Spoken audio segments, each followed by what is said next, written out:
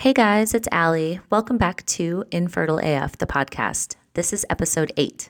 My guest today is Blair, the founder of Fab Fertility, a blog and Instagram account at Fab Fertility that provides resources and aims to empower women through sharing their personal stories. Basically, Blair and I have the same goal in mind, which is to make women and men feel less alone on their infertility journeys. So Blair reached out to me via email a couple of months ago, and I knew right away that I wanted to talk to her because in the email she said, "My husband and I have gone through a fuck ton of shit and our journey is far from over." So basically anybody who uses the word fuck in an introductory email to me is a kindred spirit and friend for life. So I knew I wanted to talk to her. But without giving too much away, I will tell you that Blair's story is far from over. She's currently about to start her second cycle of IVF, and she's not sure what's going to happen. It's all kind of a big question mark right now. But I just wanted to say that I'm so grateful to her for reaching out to me and for having the same end goal in mind and for becoming my friend. And it kind of reminds me of this quote that I love that I'm not even sure who originally said it, but it's that quote that says, "Everything's going to be okay in the end. And if it's not okay, it's not the end." So without further ado, this is Blair's infertility story.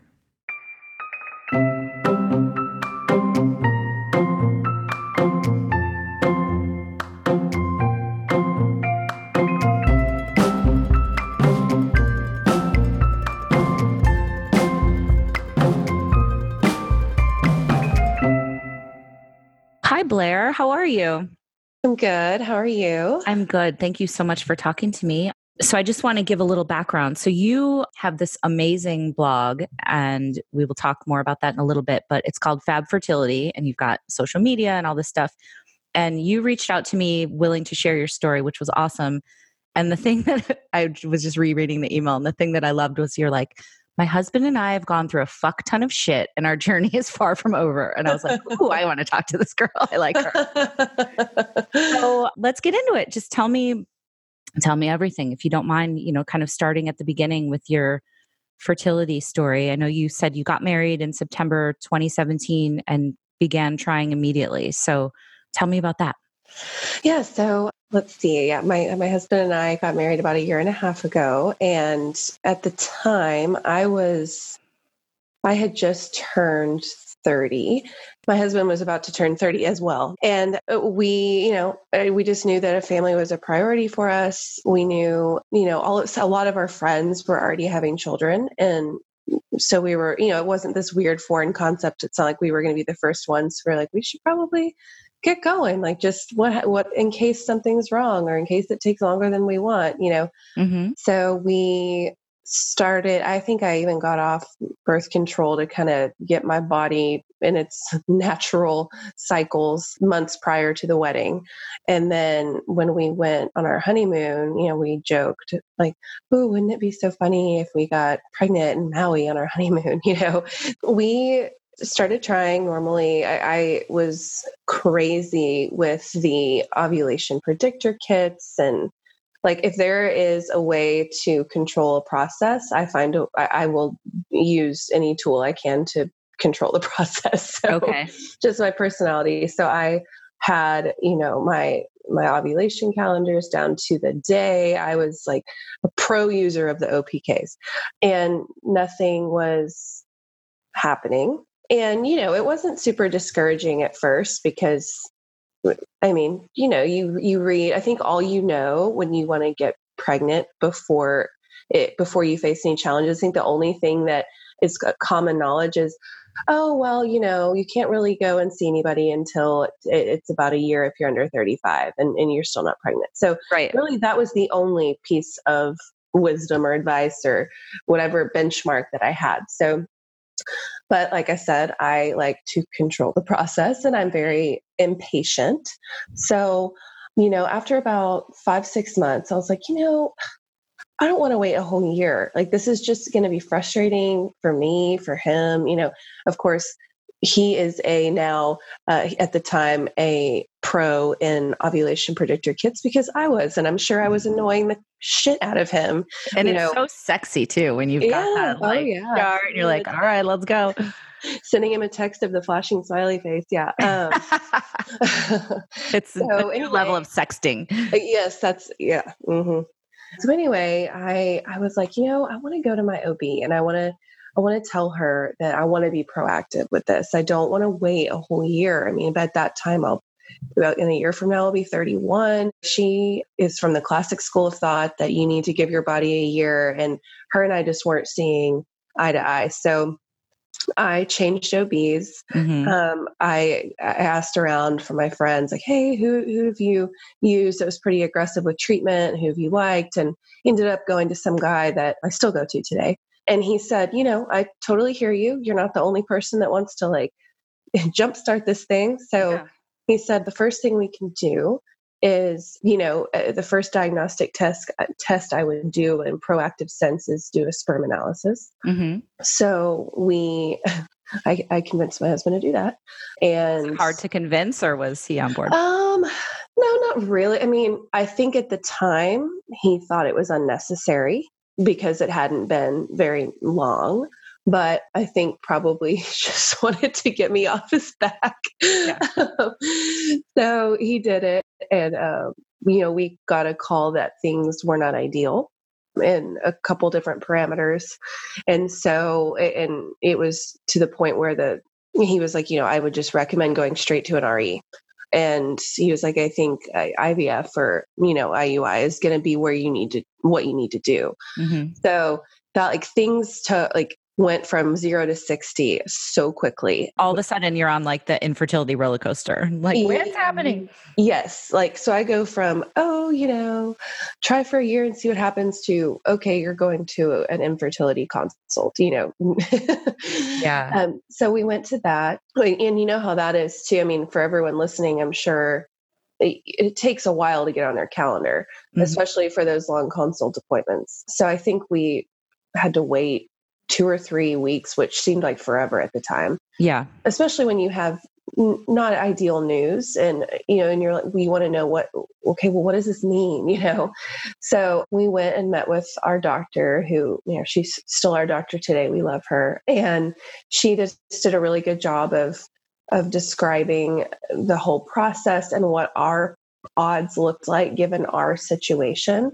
And something else that came to light in that consult was that it's so random how we have these medical records, but we had a file on Will that his dad and mom had kept for years, and his dad had passed away, I think, a year prior. There was something in there about Will being born with a genetic translocation. So what that means, just real quickly for people that don't know, is it means that you're born with 2 chromosomes that are flip-flopped. Mm-hmm. So let's say your number 1 and your number 10 chromosomes perfectly flip-flop. Well, that's great because that means you're a normal person and you're functioning normally and everything's great. But what that means for your fertility is it means that there's a very, very high chance that you conceive a child that has chromosomes that don't flip-flop perfectly. Okay. And what that means is, one, most likely it's the embryo or baby would electively abort itself. So you'd have a miscarriage, mm-hmm. because your body just senses something's not right. Or 2, if you do carry to term, most likely the baby would have some disabilities. Okay. So we have 2 factors going on now. So she said, regardless of this analysis, like IVF would be where you would have ended up eventually. Mm-hmm. And she was like, so you should be thankful that this analysis is what led you here, because God knows what could have happened. Like you could have been getting pregnant and just having miscarriages over and over and wondering what's going on. So I will say being proactive did pay off in this scenario. Yeah, no, that's great. Did she give you said she had an analysis. Did she give you like a percentage or anything? Yes. She said, based on the numbers and all the studies, it would take us 6 years to get pregnant naturally and carry Wow.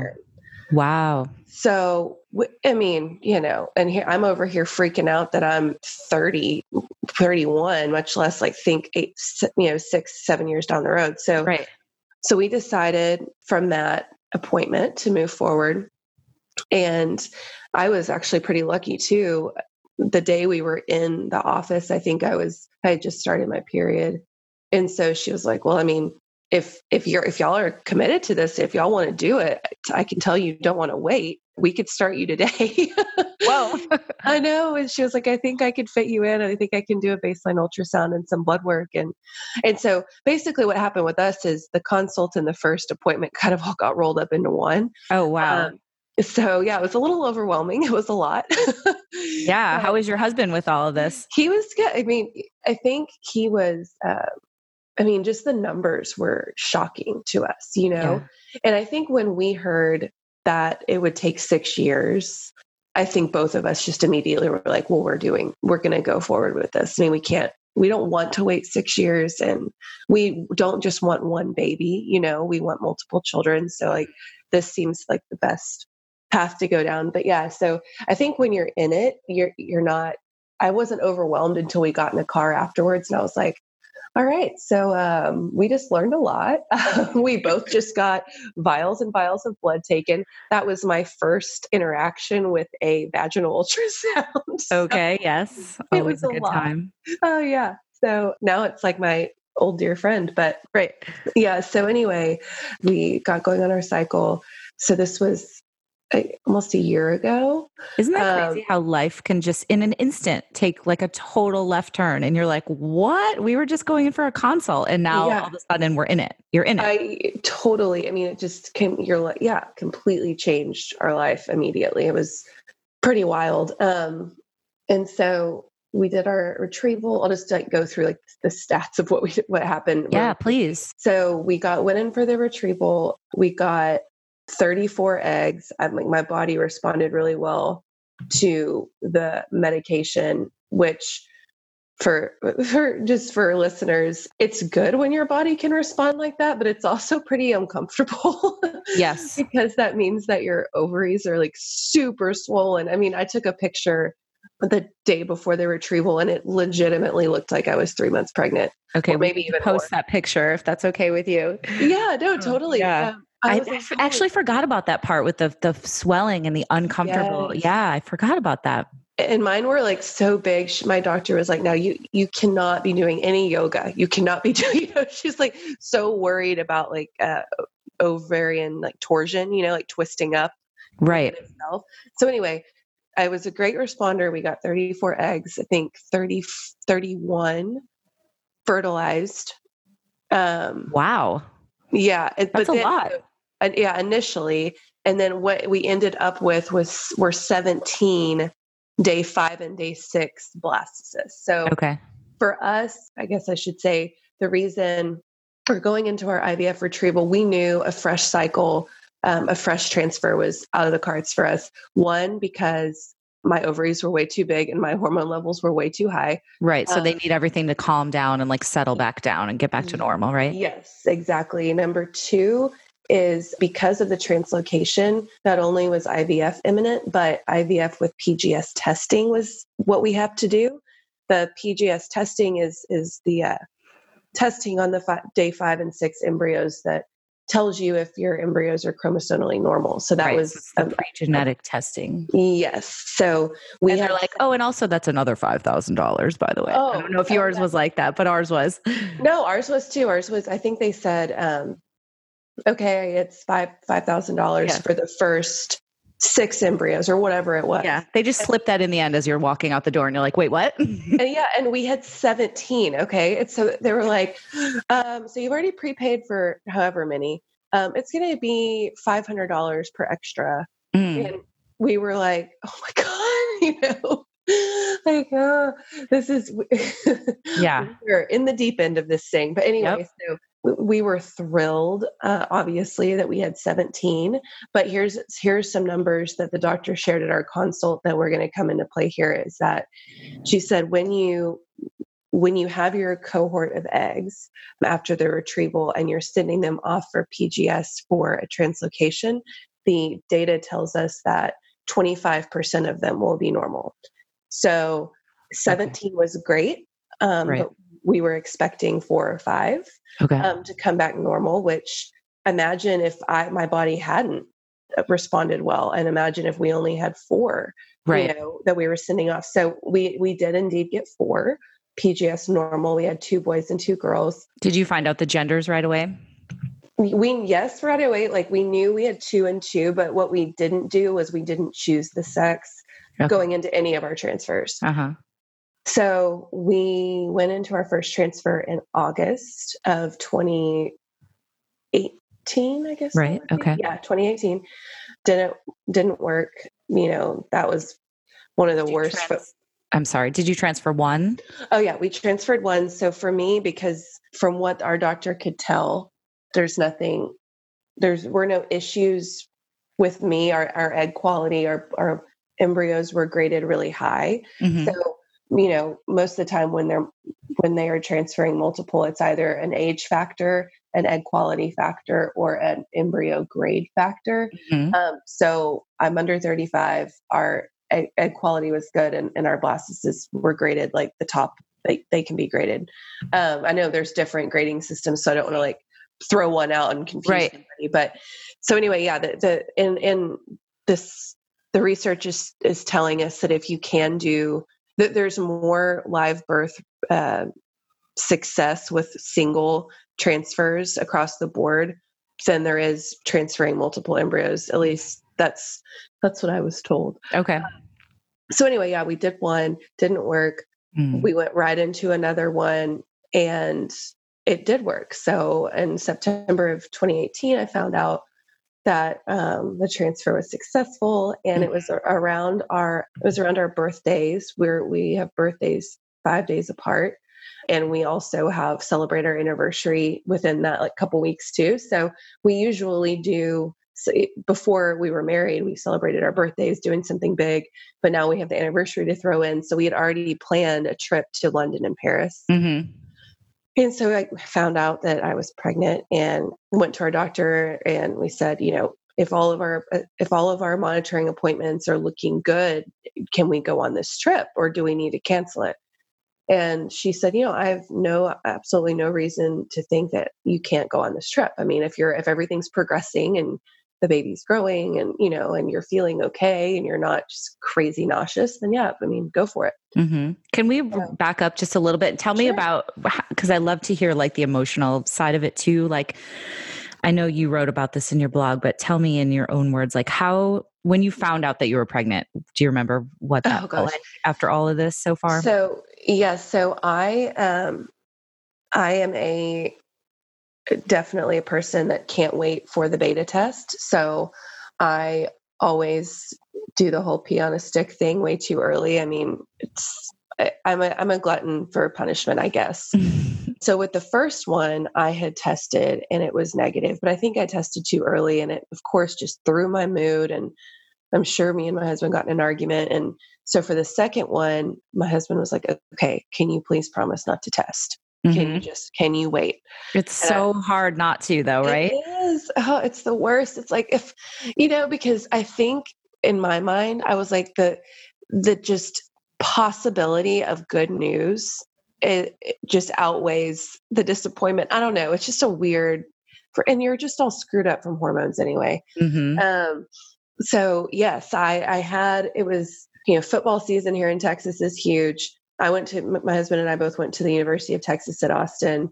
Awesome. And we had a game against USC that day, the day that I ended up testing, but we had a bunch of friends in town, and we had 2 of them staying with us. And I was just so annoyed that I couldn't like partake in all of these tailgating festivities. And I had my best friends in, and I was fake drinking, it was just like, it's exhausting. Yeah. At that time, I was not super open about what we were going through. Had you told anybody outside of? Yeah, like 2 of my very best friends that live here that, we kind of know every minute of each other's lives, and my family, and, but a smaller group of people. I definitely wasn't blasting it out on my social media like I do now. And so I was just like, you know what? I don't feel like I'm pregnant. I'm just going to take a test. And if it's negative, I'm going to have a couple beers today. And that's probably fucked up, but that's kind of where my head was at. And so I took a test, and it it looked like it was negative at first, and I threw it in the drawer. I was just like, oh, fuck this. This is so annoying. Another failure, and I couldn't go out and act upset because I have all these house guests. Well, anyway, something told me, Blair, go back and look a minute later. And I did, and it was positive. Whoa. And yeah. So I guess I just didn't give it a long enough time. And I literally collapsed on the ground. I was so happy. I started silently crying because I couldn't just bawl because all my friends are here. And I was like, I texted my husband from the bathroom and I was like, you need to come in here. And he was like, oh, I'm sure he was like, oh God, what? And I kind of opened the bathroom door and he walked in and I said, oh my God, I know you told me not to test, but I did and I'm pregnant. Oh my gosh. I love that you texted him from the bathroom. That's so great.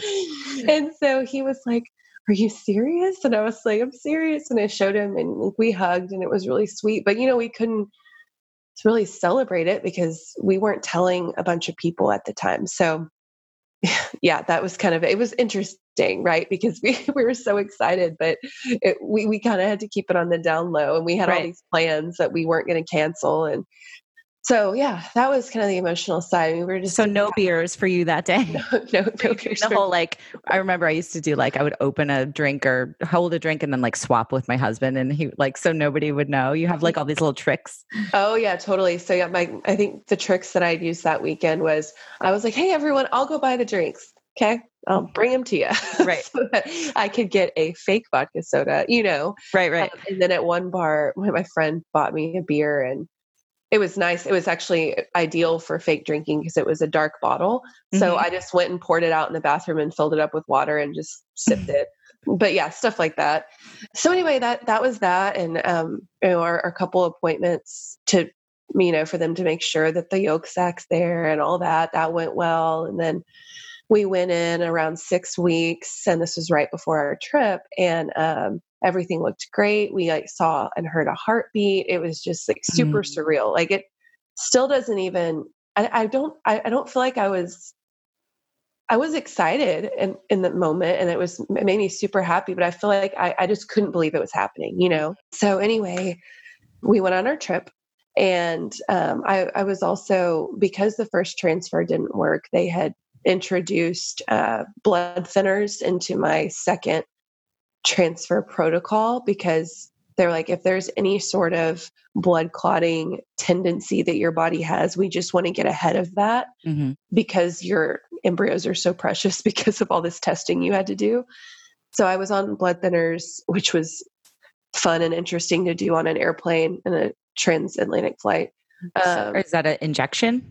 Yeah, it's a stomach injection. Yeah. And I was also still doing progesterone injections. So we had to tell the flight attendant, hey, FYI, at some point in time, can you let us come get in your little area where you get the meals ready and pull the curtains and watch out, how don't let anyone come to the bathroom so we can do our shot. Really? Did they do it? Yeah, they totally did. They were so sweet. Amazing. Yeah. So we had our trip. It was great. Everything,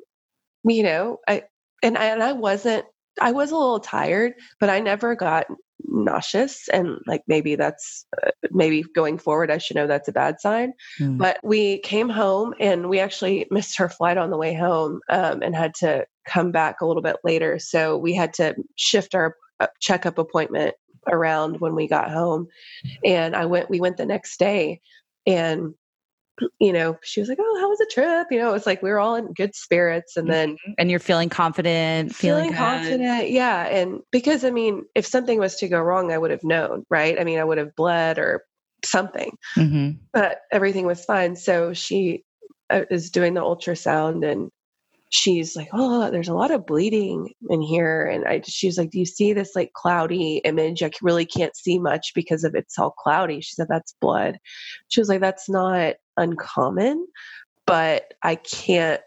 She was like, and I think I see the sac and everything. And she's like, but I don't see, you could just tell on her face. She was not happy. Mm-hmm. And she was like, I just don't see that flicker, that fetal pole that I'm looking for. And she's like, but it could be hiding behind. She's like, she's like, I don't know. I'm not 100% sure. So she's like, I'm going to do what I know you hate, Blair, and make you wait.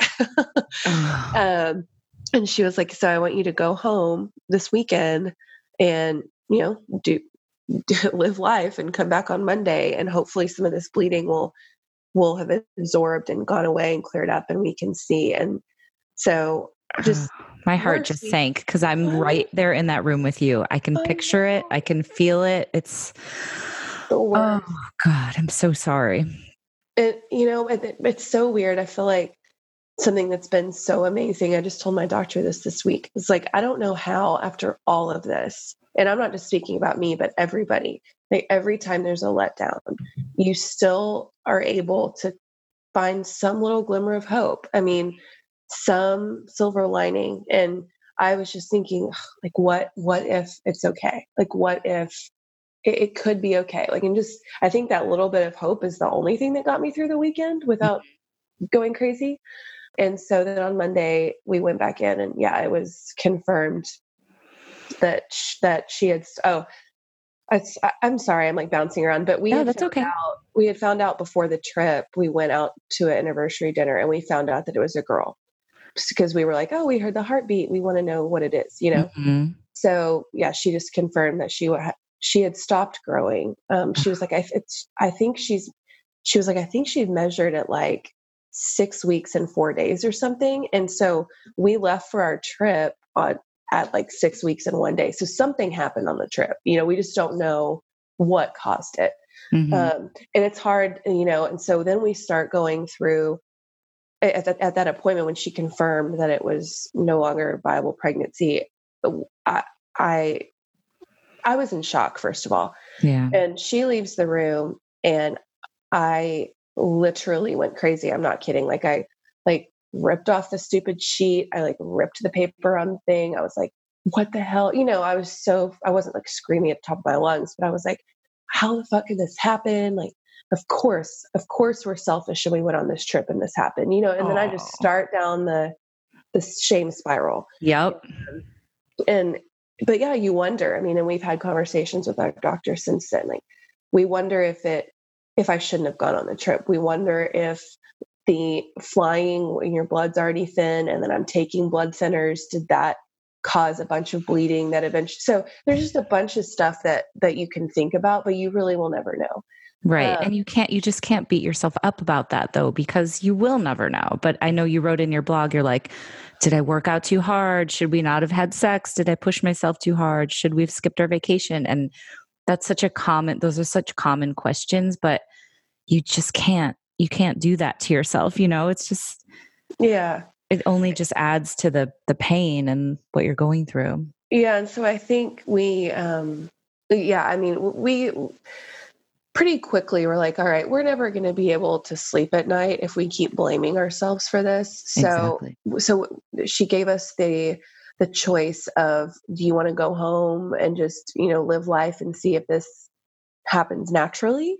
Do you want to be prescribed I forget what the pills are called, the pills of death, literally, and take those over the weekend and, and see if it'll pass with the medication, or do you want to do a DNC? So for me, I thought to myself, well, if it hasn't bled already, if I haven't been bleeding already and there was all that blood that I saw on the screen, clearly my body's not letting go of it, on its own. And so I wanted to do the pills because I thought at the time, like, I'd rather just be at home and get it, do it that way. I was so tired of having medical procedures at that point. Right. And I was like, if I don't have to, if it's the baby you couldn't even, it wasn't big enough to where that was necessary, all this stuff. So I took the pills that weekend. So again, that entire week, this was Monday when we found this out. Mm-hmm. I had to go an entire week just waiting to take these pills, because I didn't want to take off more work because I had just been on a trip. Right. So anyway, it was a really long week and it really sucked. And I think that was probably the worst part about the entire thing, was just knowing that this thing was not living inside of me for that long. Yeah. So yeah, the pills worked like they were supposed to, thank God. And I think I went on my follow-up exam, like we confirmed everything was out of there. And because a lot of times even the pills won't get everything out, then you have to end up doing the procedure anyway. But luckily for me, it cleared out. And so that was in October. We took a little bit of time off, like a month or so, got through Thanksgiving and all of that. And then we decided, we were like, what is going on? Why aren't these, it's very uncommon for a genetically normal high grade embryo to not successfully implant in someone that doesn't show any infertility signs of their own. Mm-hmm. So they wanted to do an ERA, which is a endometrial receptivity analysis. So basically it just tells you, it just is a biopsy of your cells that tells if on the day of a hypothetical transfer, if your uterus is its max receptive state. So we did that right before Christmas, and my uterus was pre-receptive, which means it wasn't quite ready for an embryo on the day that they would normally transfer one. Okay. So we took that information and used it for our third transfer, which was in January of this year, and didn't work. And sorry. It was okay.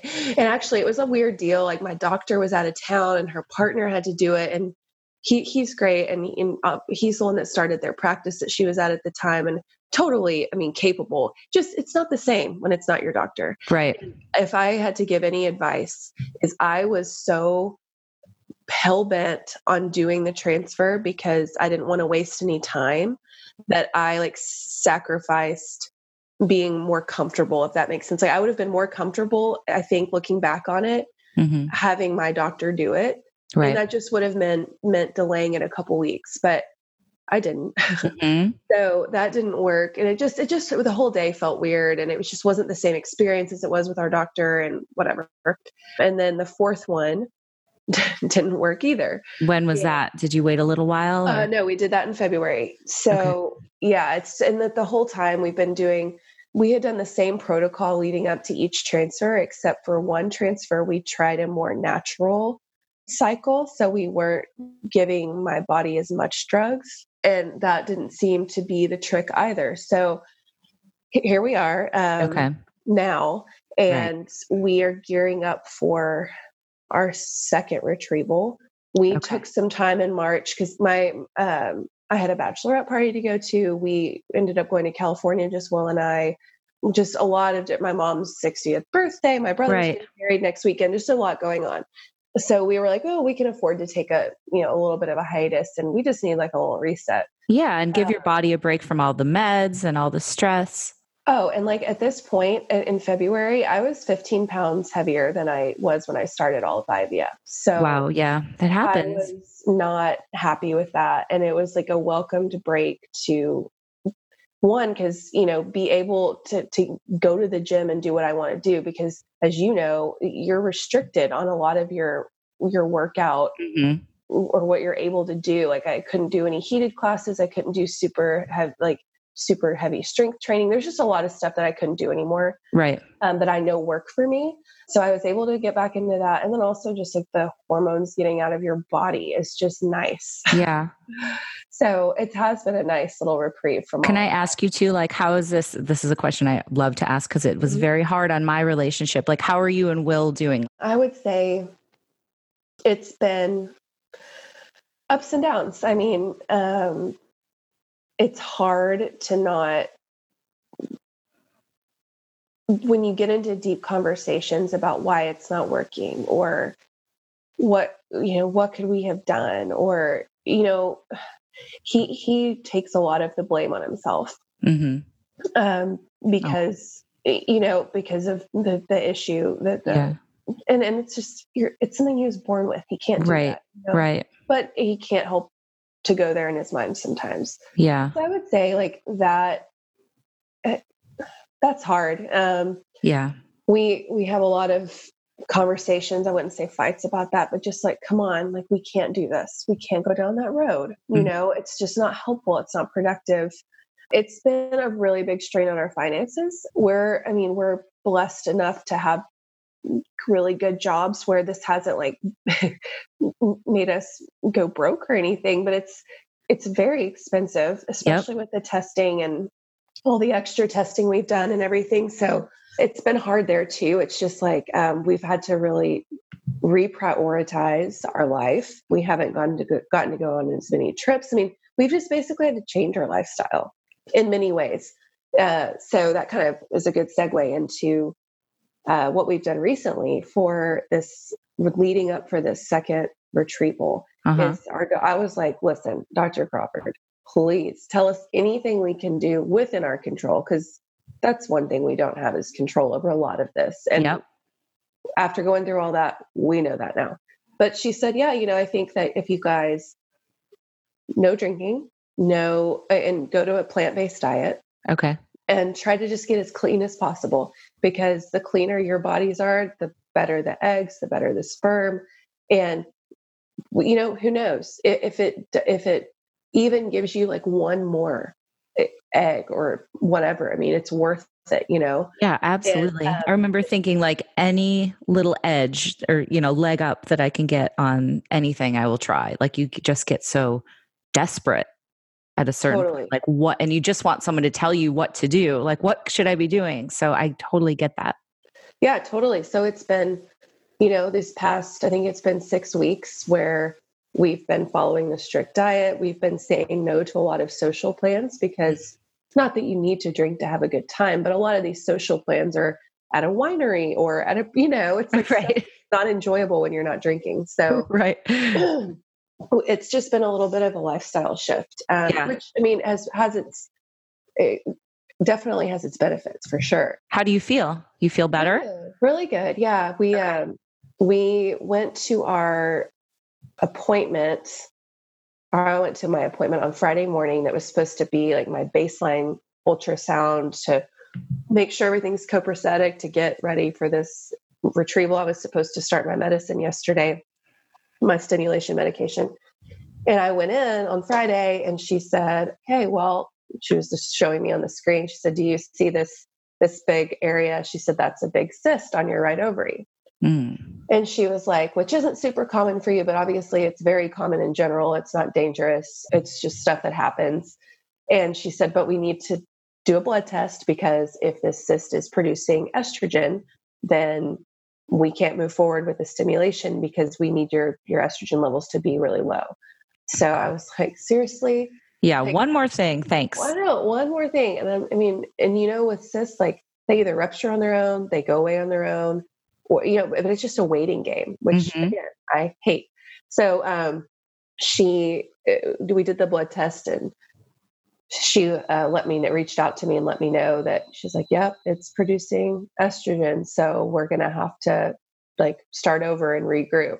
Oh, wow. Um, so I was like, "Does this mean a whole nother month?" And she said, "Yes, unfortunately it does, but not a whole month." Like, science is crazy and awesome. And it's so amazing to me what they can do. So basically what they're going to do with me is on Monday, this coming Monday, they go pick up a trigger shot, Mm-hmm. and they're going to trigger me out of this cycle. So they're going to make me ovulate before I normally would, Okay. so that we can, you know, so that we can get it ramped up for to start again sooner. So Mm-hmm. I think that probably will save us a couple weeks, but still, anything is good. Right. And just hope that in the meantime, the cyst goes away. So yeah, that was just a huge letdown. And Allie, for you, I'm sure you can relate, just logistically, when things don't, you have to plan your whole damn life around this Mm-hmm. cycle. Yep. And then when a wrench is thrown into it, then that means 1,000 other things. Yeah. So for me, I wasn't our annual company trip, where we kind of go and do, I guess, state of the company deal. And it's also like opportunity to socialize with all the executives we never get to see. Well, that was the week of my estimated retrieval. Mm-hmm. Well, so I didn't buy a plane ticket. I didn't. I told my boss I couldn't be part of the presentation for our region because I had to be here for the procedure. Mm-hmm. Well, now I can go. And so Right. now my plane ticket's twice the amount. Right. And we have to rework the presentation. And so that's one thing. And then another thing is we were looking forward to this Memorial Day trip down to the Texas coast because it was going to be our first time that we got to actually like have a little fun and party with our friends because the retrieval was going to be behind us. Now that's not the case. Right. So it's just so many things. It's got a ripple effect. Yes. I'm just like, ugh. For But anyway, sure. so that's where we're at. Okay. So tell me about this blog and Fab Fertility, which is so amazing. And I was saying to you before we started recording, I so wish that something like this would have been out there when I was going through it, because as I've said before, I was just desperate to connect to people that were going through the same exact thing as me. And it was, even though this was 4 years ago, there wasn't as much, there weren't as many resources, and there wasn't as much openness about it. And now, thankfully, especially this week, which was just National Infertility Awareness Week, I feel like there was so many stories, and it was like on the news, and celebrities were coming out with their own stories, so all that stuff. I really do think there's a movement now with people talking about it more, which is awesome. So tell me, when you started this, where in the process were you, and what's your goal with it? And like, what kind of feedback have you gotten? Yeah. Okay. It's an awesome That's question. like 17 questions. Sorry. No, I love it. I love When it. did you start it? So I started it after the miscarriage. I was at such a low point. I had no one in my immediate life to talk to about it that had gone through it, except my mom. My mom had a miscarriage before she got pregnant with me. But I feel like that happened 32 years ago. So Right. not super fresh. So I was just really desperate for support. I mean, I could only talk to my doctor, really. My husband was there for me, of course, but like he didn't go through it. I mean, it didn't happen to his body. And he's kind of internalizes things where I am like, I just want to talk it out for hours and hours. So we kind of differ in that regard anyway. So it was just an attempt for me to find my own support system. And I definitely did. It was so helpful. I like you said, like, I'm so sad for you that you didn't have an easy time finding that when you were going through it just 4 years ago. But I definitely found a lot of ladies that were going through what I was going through and so much worse. I mean, Right. it was the stories that you and I hear. I just can't even imagine living through some of them, which really helps with your perspective and really kind of helped me pull out of, I wouldn't say I was depressed, but I was definitely down on myself and my life and questioning everything. Like, what is this even meant to be? Am I meant to be a mom? It's just all sorts of stuff. Of course. Yeah. And so, yeah, it was awesome. It started out as just me sharing my story. And then it was weird because when I put that out there, all sorts of people in my immediate life came to me and were like, I went through this too, Blair. Oh my God. I just got the chills, which happens to me at least once every interview because I know what you're saying. Like all of a sudden people are like, oh, I had a miscarriage. You're like, what? Why didn't you tell me that? Uh-huh. And it's just something that's what sucks so bad about infertility. And I agree with you that this past week with all of the coverage and everything is just so awesome because it should not be, it should not have this stigma around it. It's just like, it's just part of life. And I think it makes people feel uncomfortable. And that's why people don't talk about it. But it makes people that aren't going through it feel uncomfortable, almost like when you're walking to the bathroom with a tampon and someone sees you, like, oh, weird. It's like, no. It was like Amy Schumer in her current comedy. Yeah. About having like, do you have a tampon? Like, it's like this dirty thing. Yeah. It's so crazy to me. But anyway, so I started out as that. And then, I started thinking to myself, instead of just coming on here to share my story and like get support from other people, I want to provide support to other people. I have done an insane amount of research about everything I've gone through.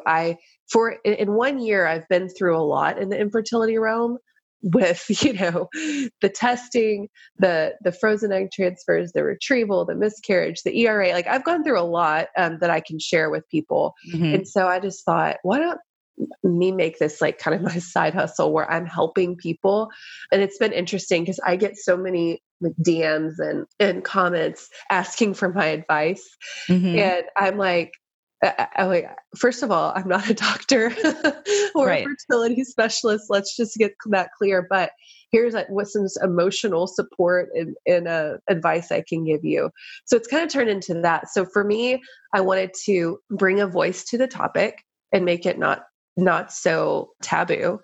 Two, to provide education and facts to people. Because, when people think, oh my gosh, like IVF might be in my future or infertility is something that I think I'm facing, they don't know where to turn. Like they don't know where to go. There's not a lot of resources, like you said, to go read about it. And it's so overwhelming. It's like, where do I even begin? Right, exactly. So I'm trying, it's a work in progress, but definitely trying to get more organized with that. Like on my feed this week, I started, since I'm starting with the brand new IVF cycle, I thought I would do like a IVF EDU series, like just following my journey all the way through. So it's fresh on my mind.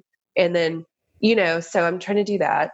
So, and then also like where I want to go for those listening, like I'm most active on Instagram.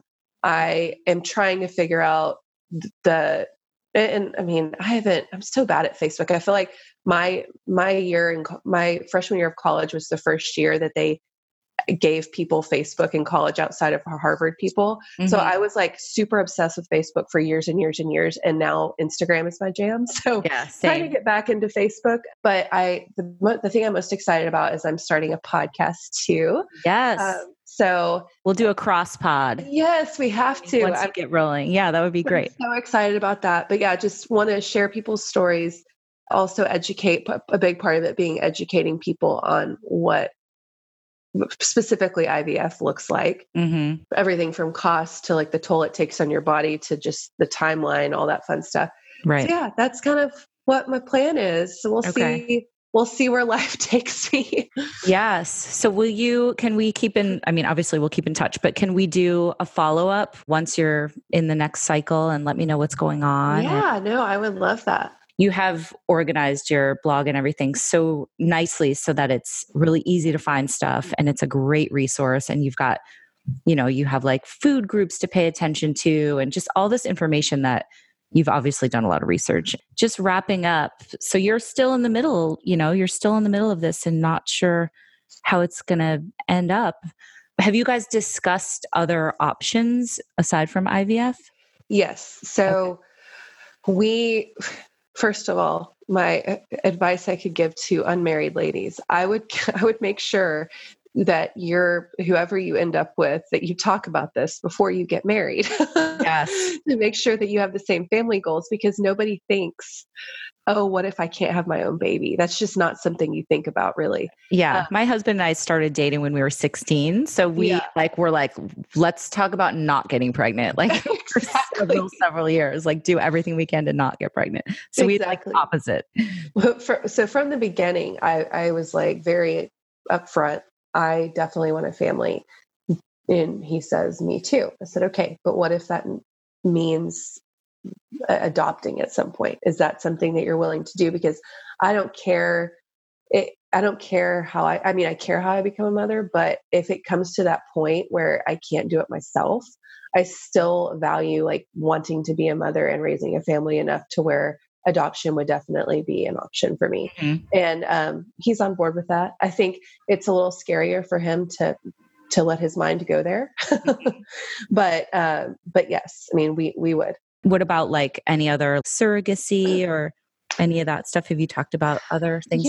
We have talked about, I think we struggle more with the surrogacy and the donor sperm ideas than we do with adoption, honestly. And I don't know why. I don't think, maybe we're not far enough along in the process for that to become a true reality. And maybe if and when it does, I'll have a differing opinion.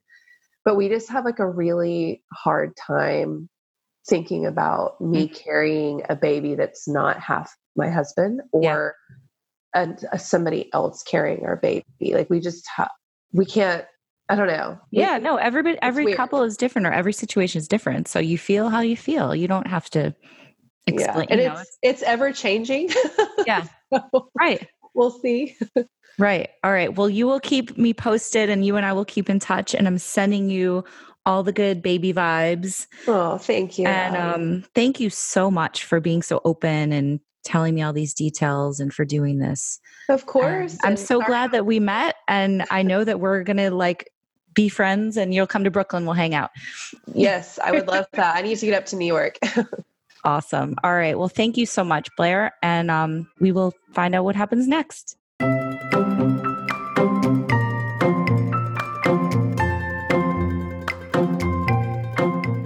Thanks for listening, guys. I hope you enjoyed Blair's episode. If you want to find out more about her, go to fabfertility.com. I also want to thank my friends at SoulCycle this week for creating this insanely cool video about me and SoulCycle and my infertility journey and the podcast that they dropped just around Mother's Day and is still on their social media and mine too. So if you haven't seen it yet, go to my Infertile AF Stories social media and I will link it there. Thanks so much, guys. Talk to you next time.